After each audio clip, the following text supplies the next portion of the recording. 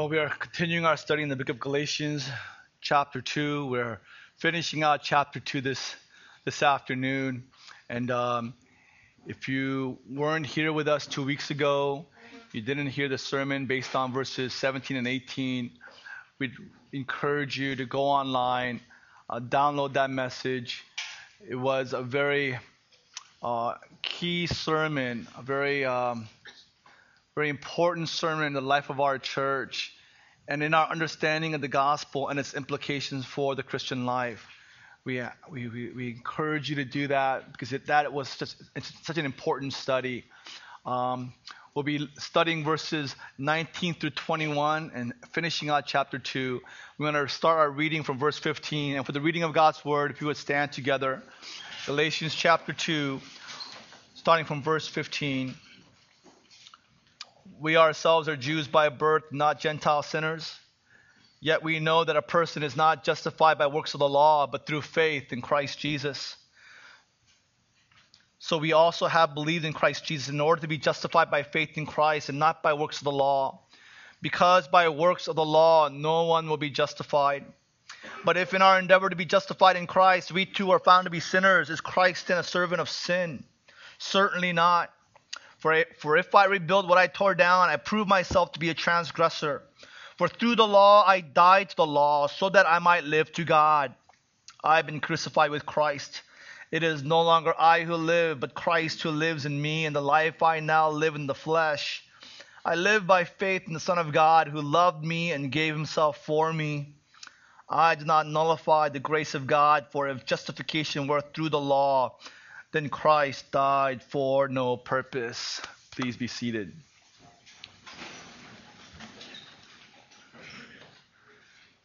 So 2 weeks ago, we looked at Pastor John Piper's quote where he said, this issue of gospel and the law, or the law and gospel, imperatives, indicatives, the issue of the Mosaic law and how it pertains to Christian life is the most difficult, vexing issue in his pastoral ministry. I have that quote for you. I'll read it for you. For the last 40 years of my ministry, no biblical issue has proved more recurrent or more vexing than the nature of the Mosaic law as it relates to the gospel and the new covenant. The pastoral implications for how you preach the gospel, aim at sanctification, comfort strugglers, give assurance, and admit people to membership in the church are huge. So here is Pastor Piper. He is a spiritual giant. He's an exegete, first-rate student of the Bible, and he has said that for him in his life and ministry, this issue has been the most vexing and recurrent for him, most difficult challenge for him in his ministry. And I am just scratching the surface of it, and I find this statement to be true. It is complex, it is multifaceted, it's multi-layered, and I am not able to answer the 1,001 questions that come with this study. So we're just starting our study in this issue of how the law relates to the gospel and to the Christian life. We studied 2 weeks ago how Paul was confronted with this question, this objection, this even accusation. This is the most repeated response, often heard response after the gospel is preached, which is, if by grace we are saved, and it is not by works of the law, but we are justified before God by faith alone, then why bother with obedience, right? Why bother? If it is not by works, but it is by faith alone that we are justified, right? Dikaiosune, which is righteous, which is accepted by God, approved by God. If God accepts us to himself and to heaven by faith alone, then that undercuts our motivation to obey the Bible, obey the law, right? Why? If God loves us anyway, someone asked, then why bother with obedience? There's some of you guys are teachers, right? I mean, you guys are teachers, and I think they teach you in Teaching 101 to give grades to students at the end of the semester, right? At the end of the year, right? They teach you that, right? You don't give the grades at the beginning of the year, and definitely you don't give the grade of A plus at the beginning of the year and guarantee your students, no matter what you do, you're going to get an A plus. You would never do that as a teacher. Why? Because if you did that with students, especially collegians, right? No, especially, right, elementary, junior high, but collegians especially, what's going to happen? They're not going to show up to class. They're not going to study. They're going to goof around. They're not going to take your class serious. They're not going to listen. They're going to fall asleep all the more. You still fall asleep, but you're going to fall asleep all the more. Why? Because you're going to get an A plus anyways. Well, that's what the gospel is saying. Gospel is a revelation of that end times declaration of righteous, forgiven, justified. God reveals to us what we're going to hear at the end of our lives ahead of time. Right now, we got an A plus. Every single one of us is a believer. We got an A plus, and it's guaranteed. How is it guaranteed? He's given us the Holy Spirit as a deposit, promising us that He's not a liar. He's not going to change His mind. He's not going to mess around with us and give us an F, right, on that day. He guarantees He's going to give us an A plus through the Holy Spirit. And so if that is the case, we know we're going to get an A plus. Then why bother studying? Why bother listening to Pastor James on a Sunday afternoon on daylight savings time? Why bother going to care? Why bother giving to Japan? Why bother going to missions? Why bother sacrificing, suffering, obedience whatsoever? In fact, this message is scandalous. This message doesn't promote holiness. If anything, it disrupts, undermines, right? It hinders sanctification and true righteousness. Well, Paul answered this. Paul answered this two ways. He gave the first answer, and every time this question was raised, this objection was raised, Paul's immediate answer was that optative mood, right? Magneto, which is certainly not. God forbid. That's ridiculous. That's absurd. That's crazy. That makes no sense. You are wrong. Right? That's his immediate, visceral response to this kind of objection. He says that you are being scandalous, right? Because you are imposing human logic to the Bible. You're becoming the arbiter of truth, and your reasoning is superseding the reasoning of the Scriptures. No, let God be true, every man a liar. That is not a possibility, right? If in fact that you are in sin and you are promoting sin, you're growing in sin, and you say it's the gospel's fault, it's because of grace, it's because of Jesus. No, let God be true, every man a liar. Your experience deceives you, your heart is lying to you, your friends are lying to you. That is not the case. That is not true. It's not a possibility. And then he goes on to explain why that is an impossibility. And how does he do that? He reveals to us that the gospel, that this doctrine of justification by faith alone is not a static, lifeless, passive idea or truth. It is not a powerless truth. It is a power-filled truth. It is Spirit-empowered. Just as the Holy Spirit raised Jesus from the dead. Now, Jesus didn't raise himself.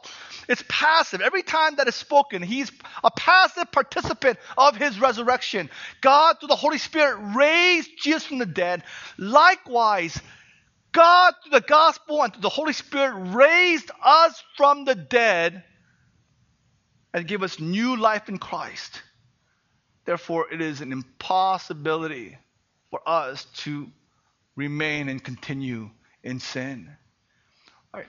If you go to court and you are charged with a crime, and the judge says, not guilty, innocent, you're free, that's a forensic external declaration, a legal declaration, but that does not and cannot change your heart. It has nothing to do with the inner man, your nature, right?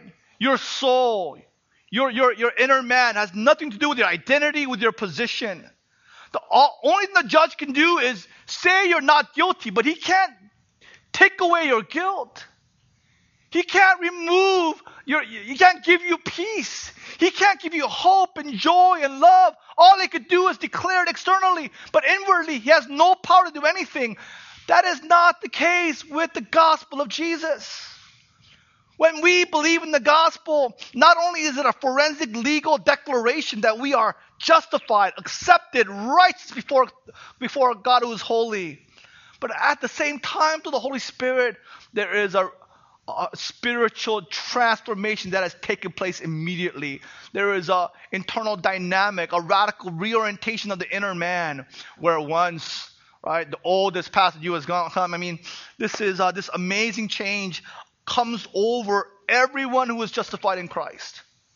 Right? Every believer experiences this radical change at the moment of their salvation, and this is taught to us from the first verse I ever memorized in my Christian life, right? 22 years ago, right? So I said this in the first service. It didn't make sense to them that some of you guys weren't born 22 years ago, and everybody said, no, we were here, right? The older group for service, right? Except for like the Clemens here and a few other, the Bulises, but a lot of you guys, not so much here and there, but a lot of you guys, I see a lot of older faces.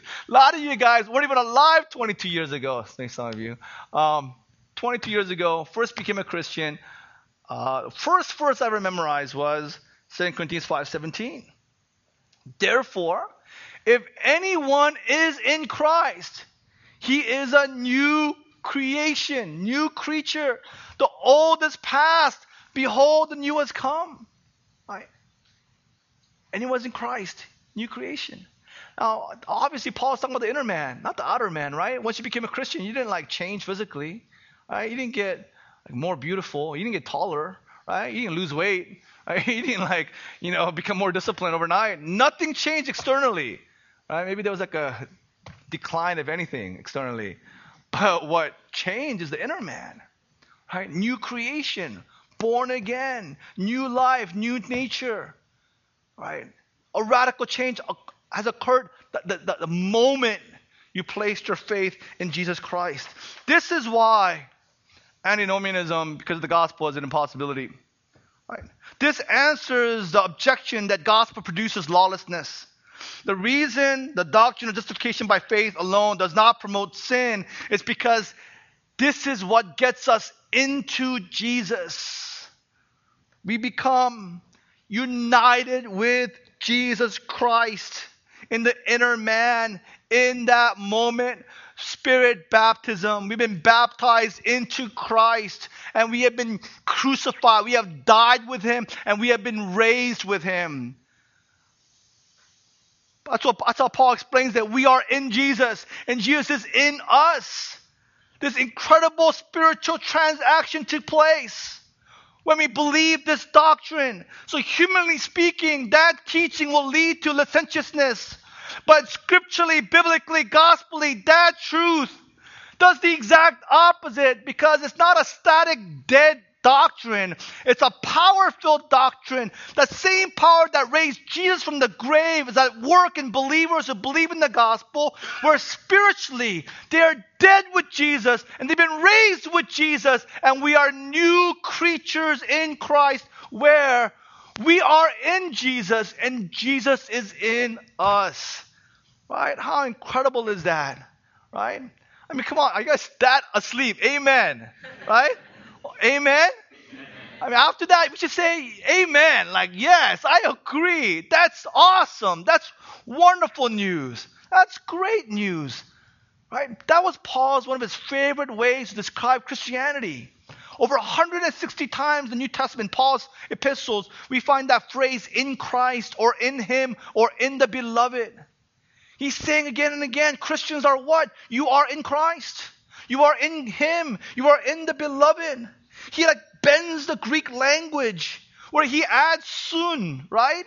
That's with or in Christ in so many different ways to describe what happens spiritually when we placed our faith in Christ. And so Christian students and Bible students, Bible teachers, theologians studied the Bible, and they came up with this doctrine. You know what Paul is getting at? You know what Paul is teaching? When we systematize all these verses and develop a biblical theology, a doctrine of Paul is trying to teach here, when we collect all the information and synthesize it, we come up with this doctrine called union with Christ.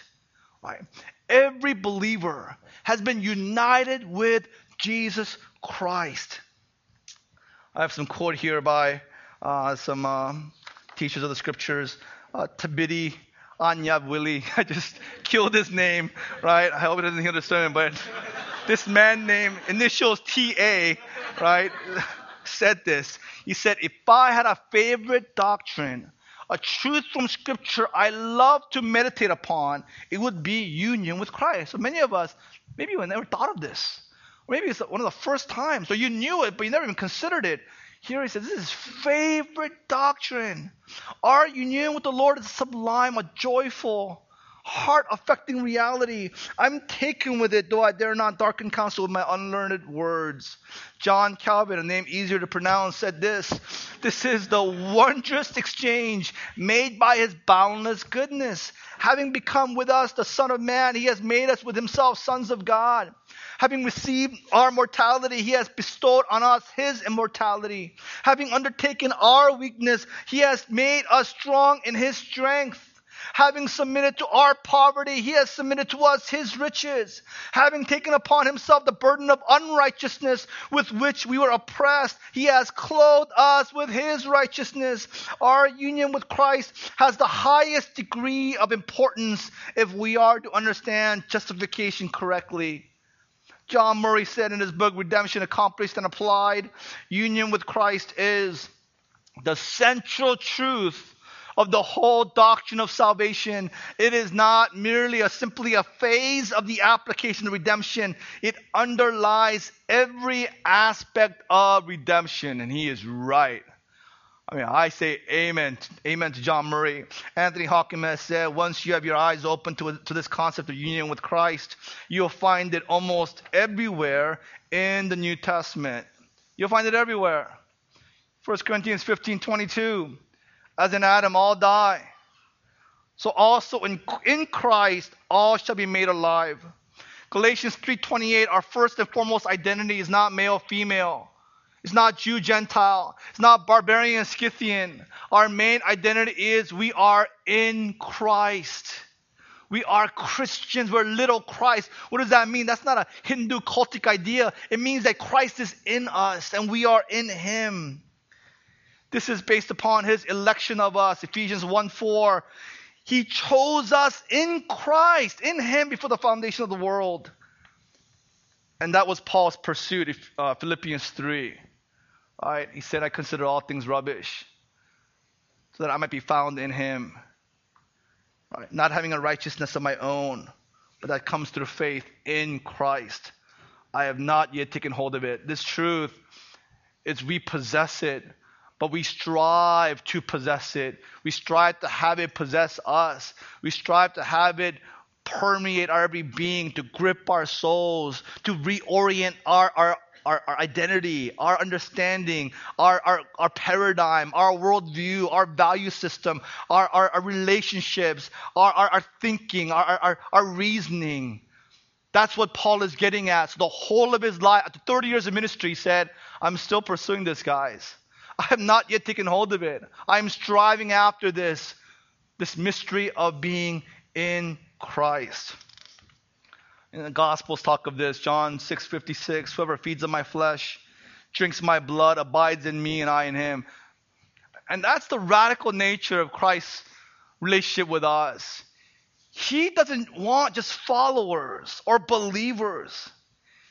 He went to the masses that were following him and he said, unless you eat my flesh and drink my blood, you will have no part with me. And so 10 verses later, all these people left Jesus. Why? They took it literally. They thought, what? This is like cannibalism. Eat him? Drink his blood? Right, that's like crazy for Jews, especially Jews. And then Christ asked Peter, are you going to leave as well? And he said, where can I go? You have the words of life. Well, Christ here wasn't talking about literal body and blood. He was thinking spiritually. right? Spiritually, where we are in him and he is in us by faith. John 15:4, abide in me and I in you. Right? So it's we abide in him and he remains with us. 1 John 4:13, by this we know that we abide in him and he in us because he has given us of his spirit. I mean, I could just, there's so much here. I usually preach 16 pages of notes. I had 39 last night. I had 39. And so we could spend weeks on union with Christ. It is such a truth pregnant with riches. But that's the seminal form here in Galatians 2. That's how Paul refutes antinomianism. This idea that the gospel undercuts holiness. It's impossible because the gospel is not a dead idea. It's the power of God. And what it does to believers is it changes them. It makes them new creatures. They are born again. And so that's what Paul is doing. He's refuting this idea of antinomianism. Now, to refute this charge, Paul does something that's very interesting. He uses himself as an example. In verse 15, you'll find the first person is a plural, we. Verse 17 is the first person plural, we. In verse 19, he starts off in the Greek. Actually, the first word in the Greek is I, right? I died to the law, right? He uses himself as an illustration, as an example. All this is still Paul quoting himself to the Galatians, what he told Peter. Right? Peter, because he was committing racism, he was sin of racism. That's a surface sin. The deep sin was fear of man, intimidated by the Judaizers. The real sin was he was denying the gospel. With what he tore down with the gospel, he was building up again. He was a true transgressor. Right? He was a true violator of God's word.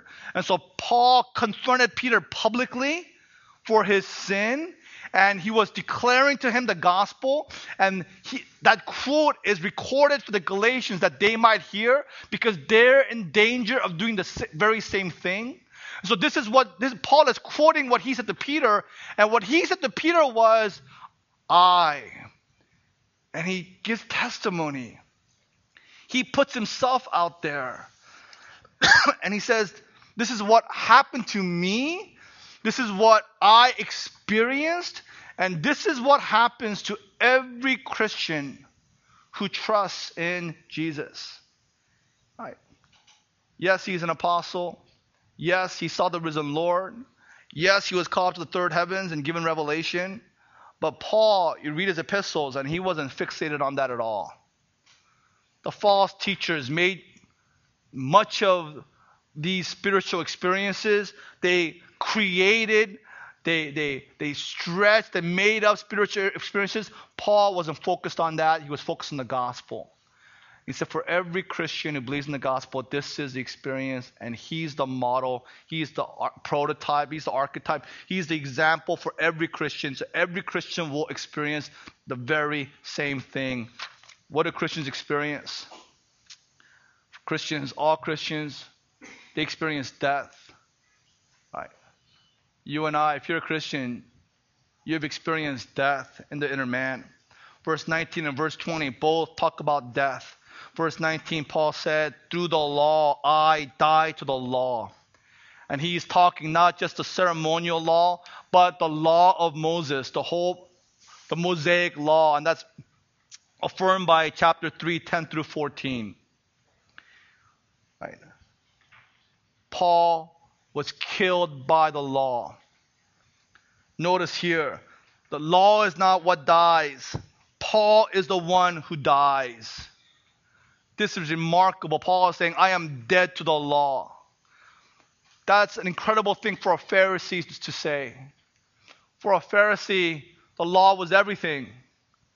Right? The law was to a Pharisee what food is to me, or Asian food is to me. Right? Law is to the Pharisee what Lakers are to me. If I were to say, I am dead to the Lakers, right? I'm a Clippers fan. Be like, what? That's scandalous. Let's pray for our pastor. How could this be? Me and John will root for the Clippers. They're okay with Blake, but right? I mean, if I said, I'm dead to one of my favorite foods, spam, right? What? How can that be, James? You had spam from when you were a latchkey kid from third grade until now. How can you be dead to it? It doesn't make sense. Well, that's Paul in a much more serious, grander way. That was a radical thing where Paul would say, I am dead to the law. For Paul, law was everything. That was his life. That was his heart. That was his boast. And he says, the law killed me. Why? That's what the law does. Law is not your friend, apart from Christ.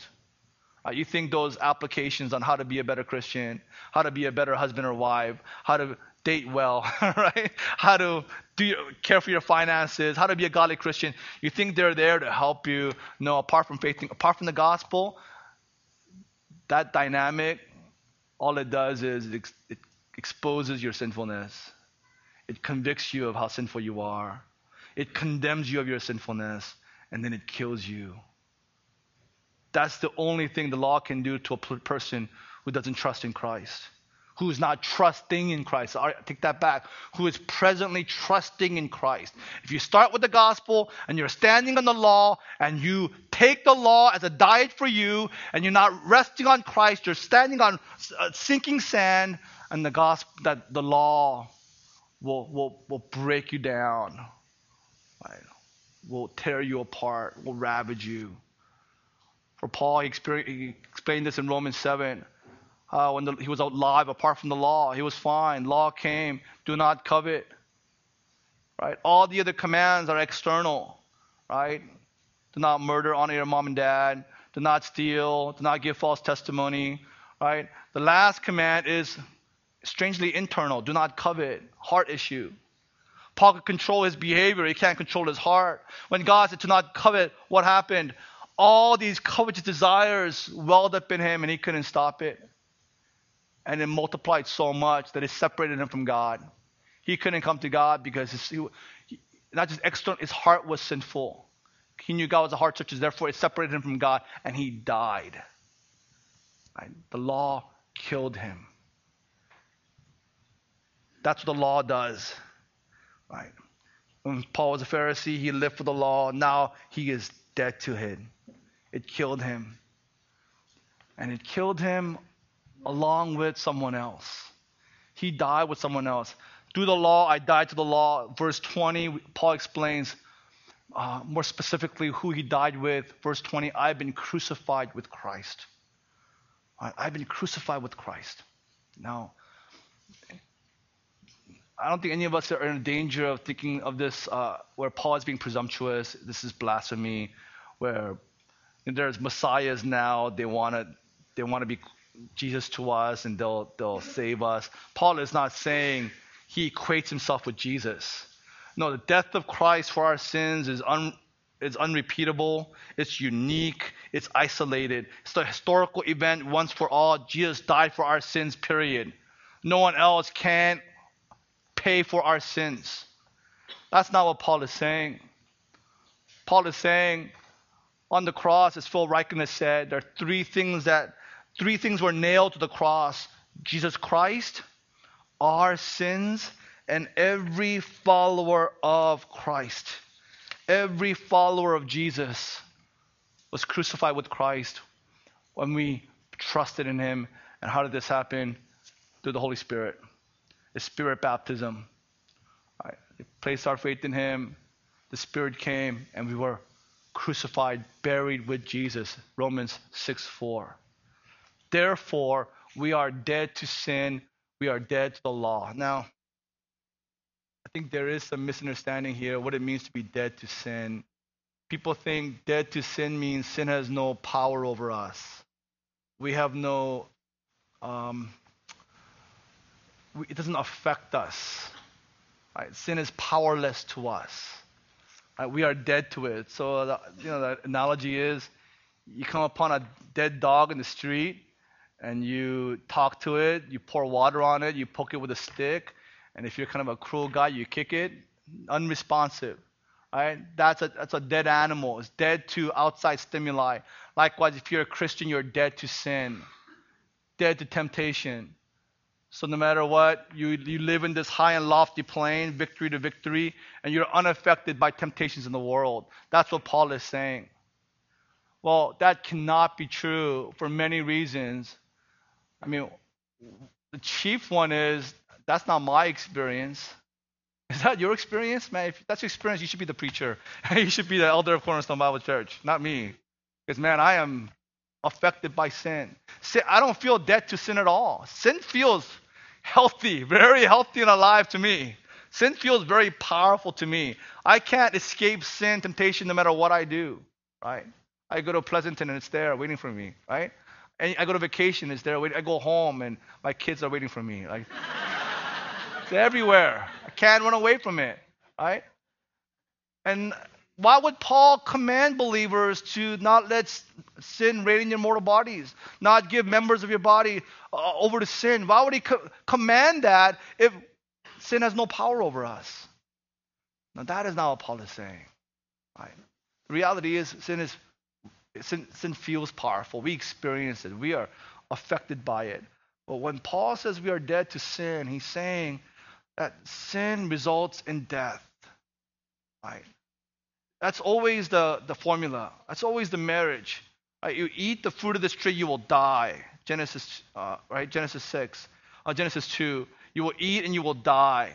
In the end, the second death comes to all whose sins remain. Right? Sin into the whole world, and therefore death came to all men because of sin. Romans 5:12. They always go hand in hand. The penalty of sin is death. Hebrews 9:27. And Paul says, I've been crucified with Christ, and Christ died to sin, and we are died to sin. That means the penalty of sin has been met. Therefore, the law can't threaten us any longer. The law has lost all its teeth. Right? The law can't intimidate us and cause us to fear because we are dead to it. Because, once you die because of the penalty of sin, you've met all its obligations. There's nothing else the law could demand of you. Right? Therefore, we are dead to it. Right? We're not under the law anymore. We're not cowering. We're not afraid. We're not condemned by the law anymore whatsoever because we are in Christ and He has fulfilled it completely. So we have no fear from the law. Not only that, Paul speaks of death, and God's so sovereign. Death, He has a purpose for our death. Look at verse 19b. Death is not the end of the story. In God's redemptive plan, death is followed by resurrection. Verse 19, Paul said, through the law, I died to the law so that I might live to God. There's that resurrection. Not only have all Christians been crucified, died to the law, buried with Jesus, we have been raised with Jesus by the power of the Spirit. The same power that raised Christ raised the inner man. And now we are able to live to God. Paul is saying here, this is an inescapable point, that previously he never really lived for God. Before the gospel, before Jesus, all his righteous deeds, all that zeal for the law, persecuting Christians, Pharisaic righteousness, it wasn't for the glory of God at all. It was for himself. Right?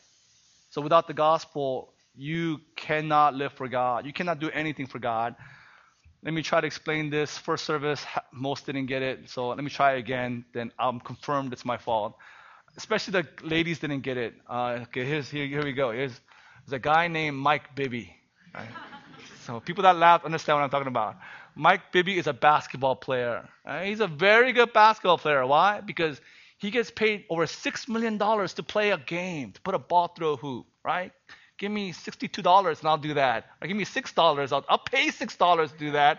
He gets paid $6 million to play basketball for Atlanta Hawks. He got traded to the Wizards. Second worst team in the league. Worst team is Cleveland Cavaliers. Well, he was guaranteed $6 million to play next year. He bought out the contract, terms undisclosed, so I don't know how much he paid, to play for the Miami Heat to contend for the championship, right? So everybody's saying, what? He left $6 million on the table to go for a championship?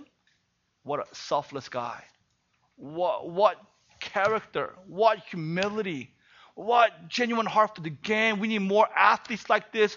Wow, he's like the savior of NBA, like Mike Bibby, right? Paul is saying here is no, right? He's still doing it for himself. Whether you play ball for $6 million or whether you play ball for a trophy, for the accolades, for the fame, for the ego and the pride and the right, you're still doing it for yourself. It might look like selflessness. If he gave that $6 million to relief in Japan, if he wasn't a Christian, apart from the gospel, he's still doing it for himself. The motivation is still self. Remember that story? Is a beggar and you give $1 because it makes you happy, and you take that dollar, it makes you happy. Same thing. Externally, one is righteous, one is sinful. Spiritually, before God, you're still doing it for yourself. It's still selfishness. The core sin of our hearts is selfishness. We're curved into ourselves. That's the violation of the first command. You shall have no other gods above God. Well, our favorite God is ourselves. So if we give $1 for ourselves or we take $1 for ourselves, before God, it's the same thing. So Paul was saying, all those righteous things I did before with the law, I wasn't doing it for God. Now that I died, now I can live for God. God used the law to kill me, and I was crucified with Jesus so that now I might live for His glory. I'm raised for His glory. I might live for Him. And then he said in verse 20, no longer I who live, but Christ who lives in me. Here is that resurrection life. It is no longer me. But this raised life, this new life is Christ in me. That union with Christ. Right? That I who used to live no longer lives, but it's Christ. Guys, this is Luke 9:23. Right. Luke 9:23. Any man would follow after me, he must deny himself, take up the cross, and follow me. And we take that deny yourself legalistically.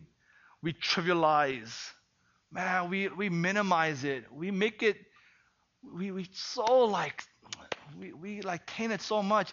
Deny myself, okay, great, then I'm not going to have dessert this week. I'm going to deny myself.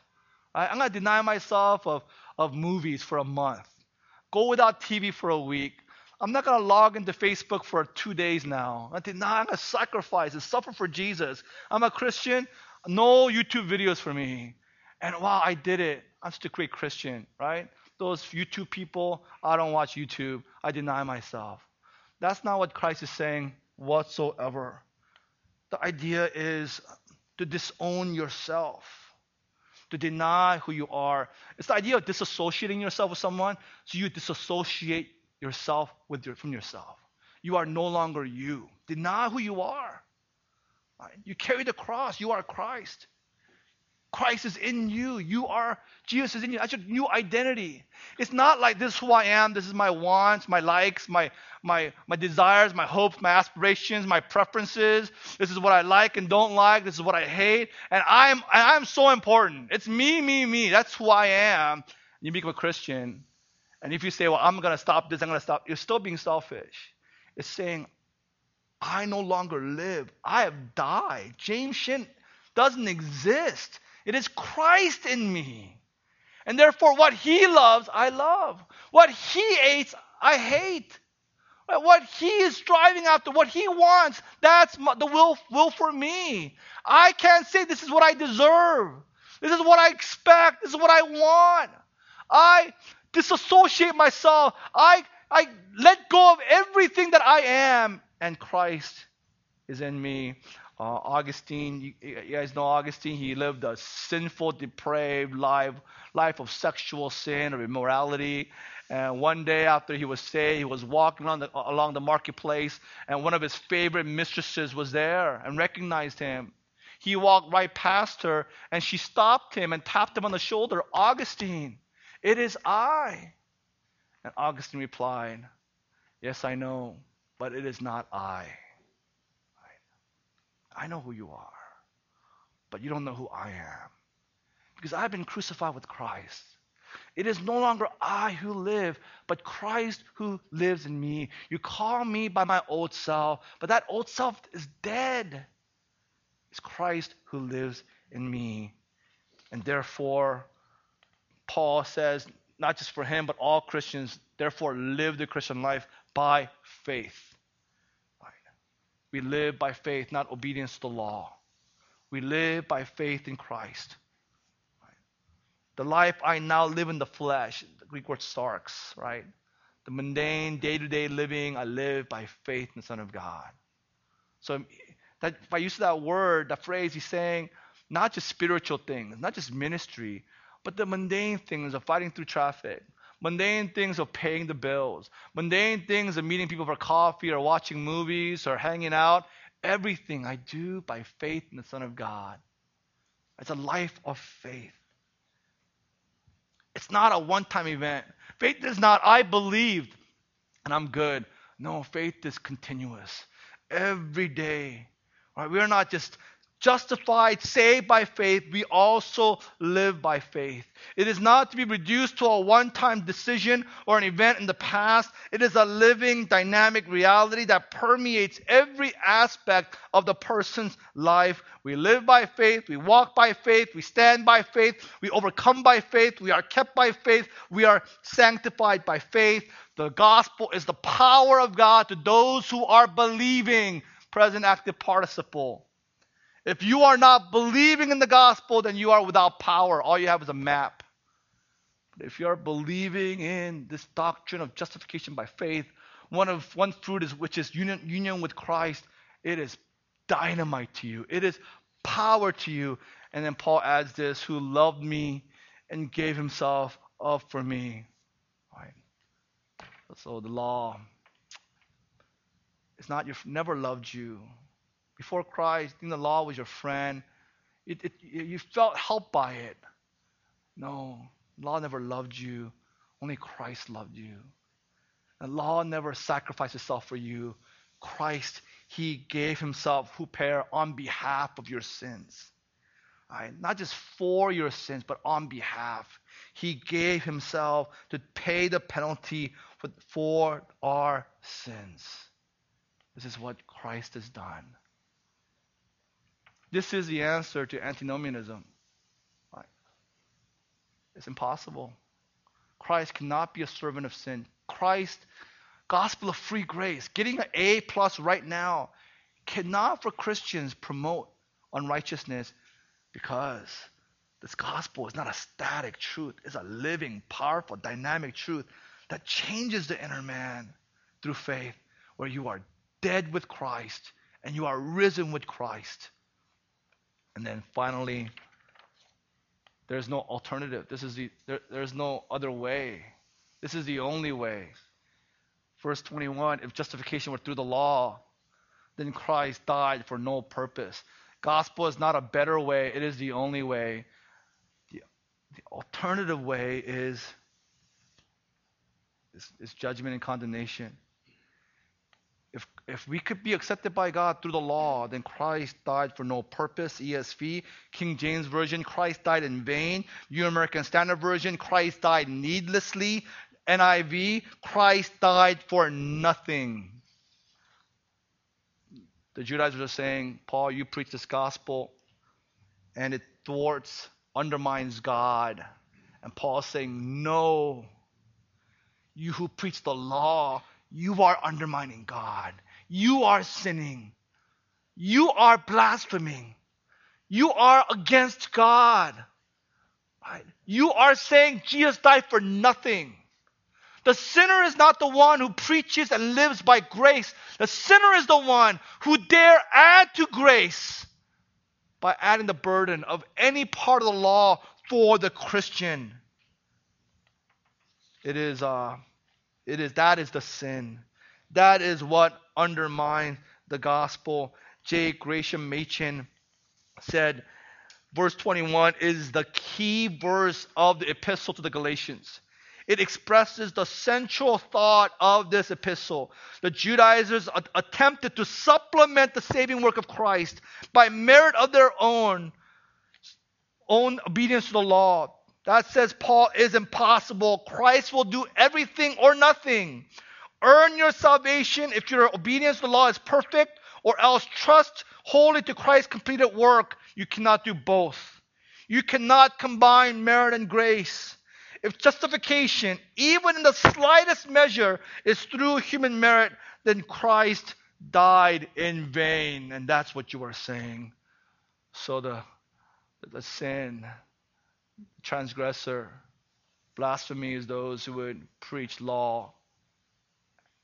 What they're doing is they're severing themselves, and all who would believe that message, they're severing you from Jesus. You're cut away from grace. Well, this closes our study in Galatians 2. Just few concluding thoughts. I'll just share two of you.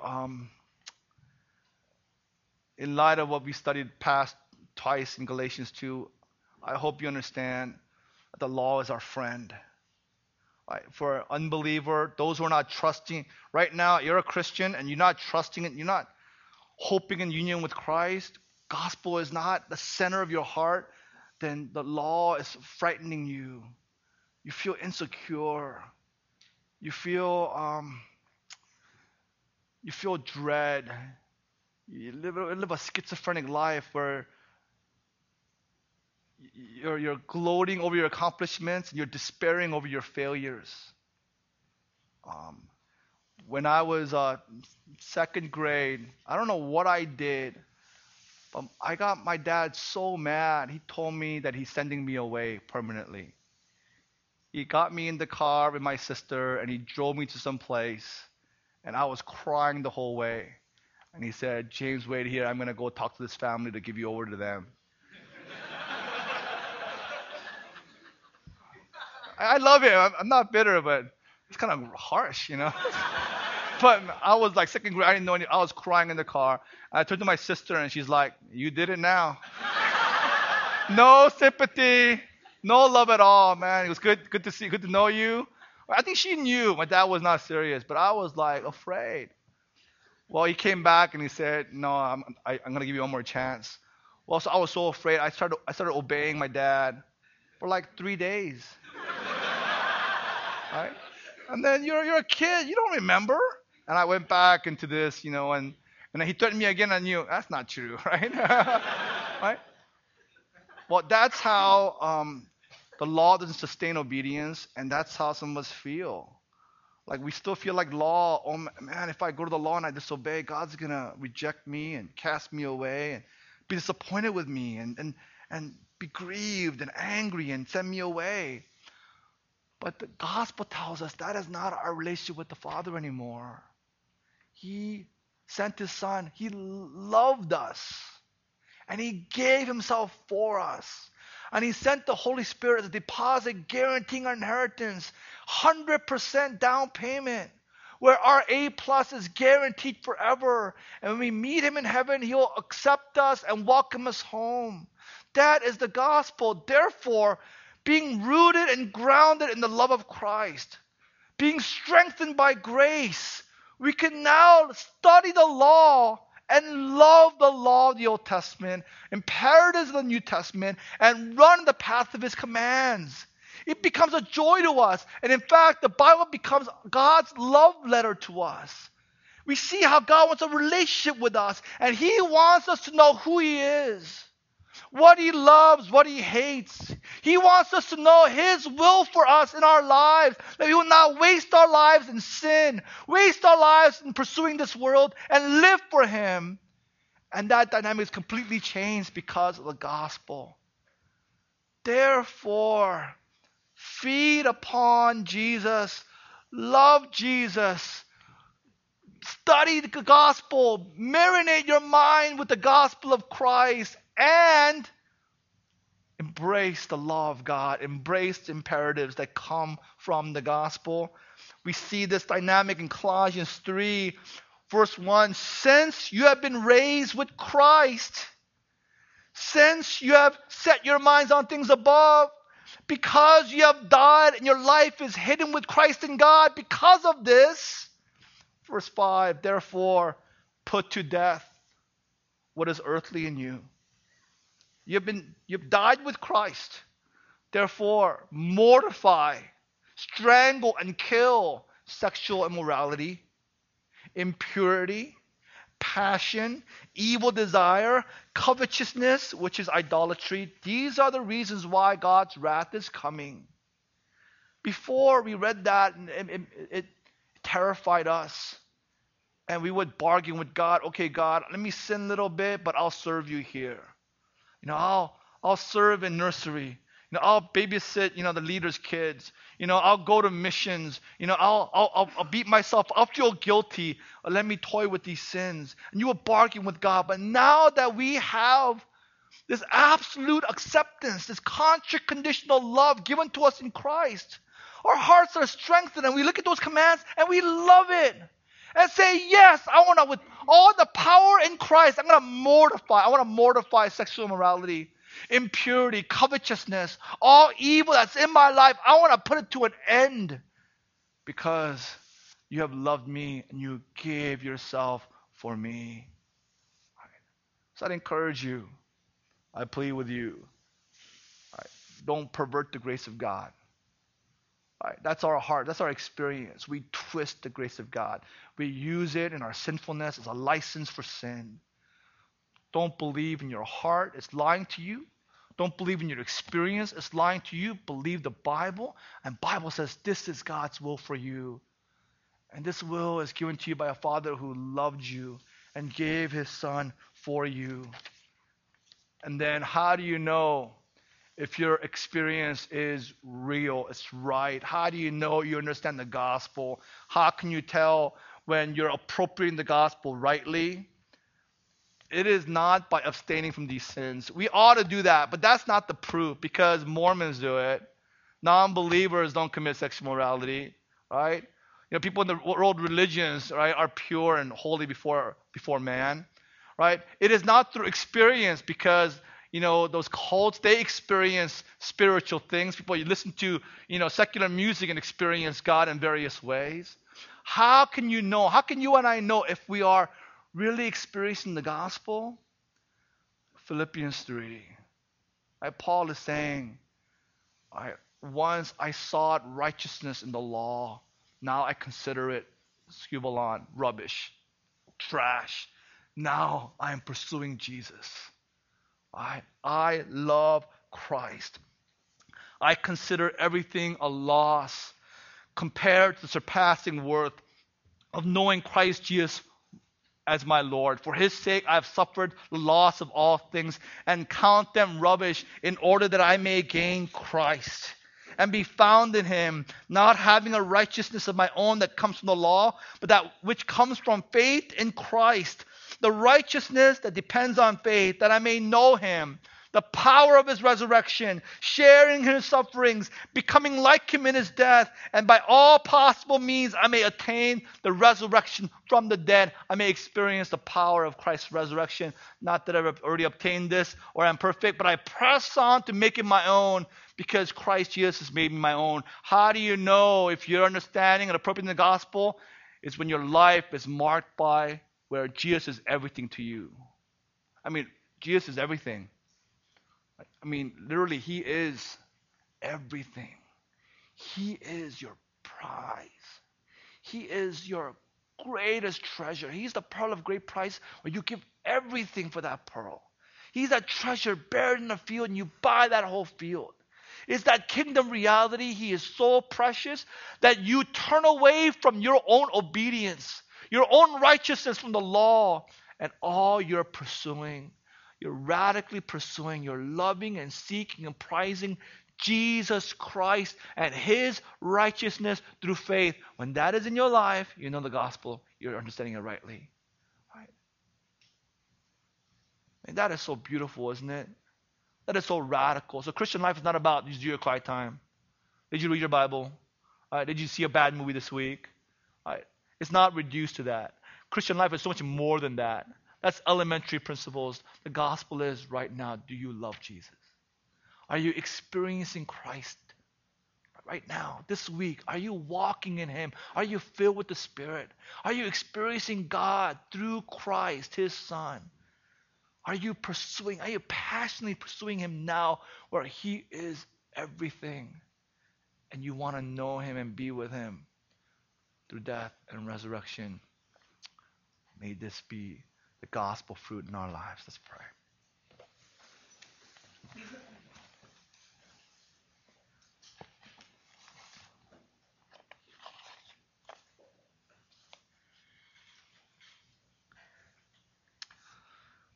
Heavenly Father, we can't help but think about what we saw this past week in Japan with your power of your creation. And we can't help but think there are some who heard the warning sirens, yet they ignored it, they neglected it. They would not hear, they would not heed the call.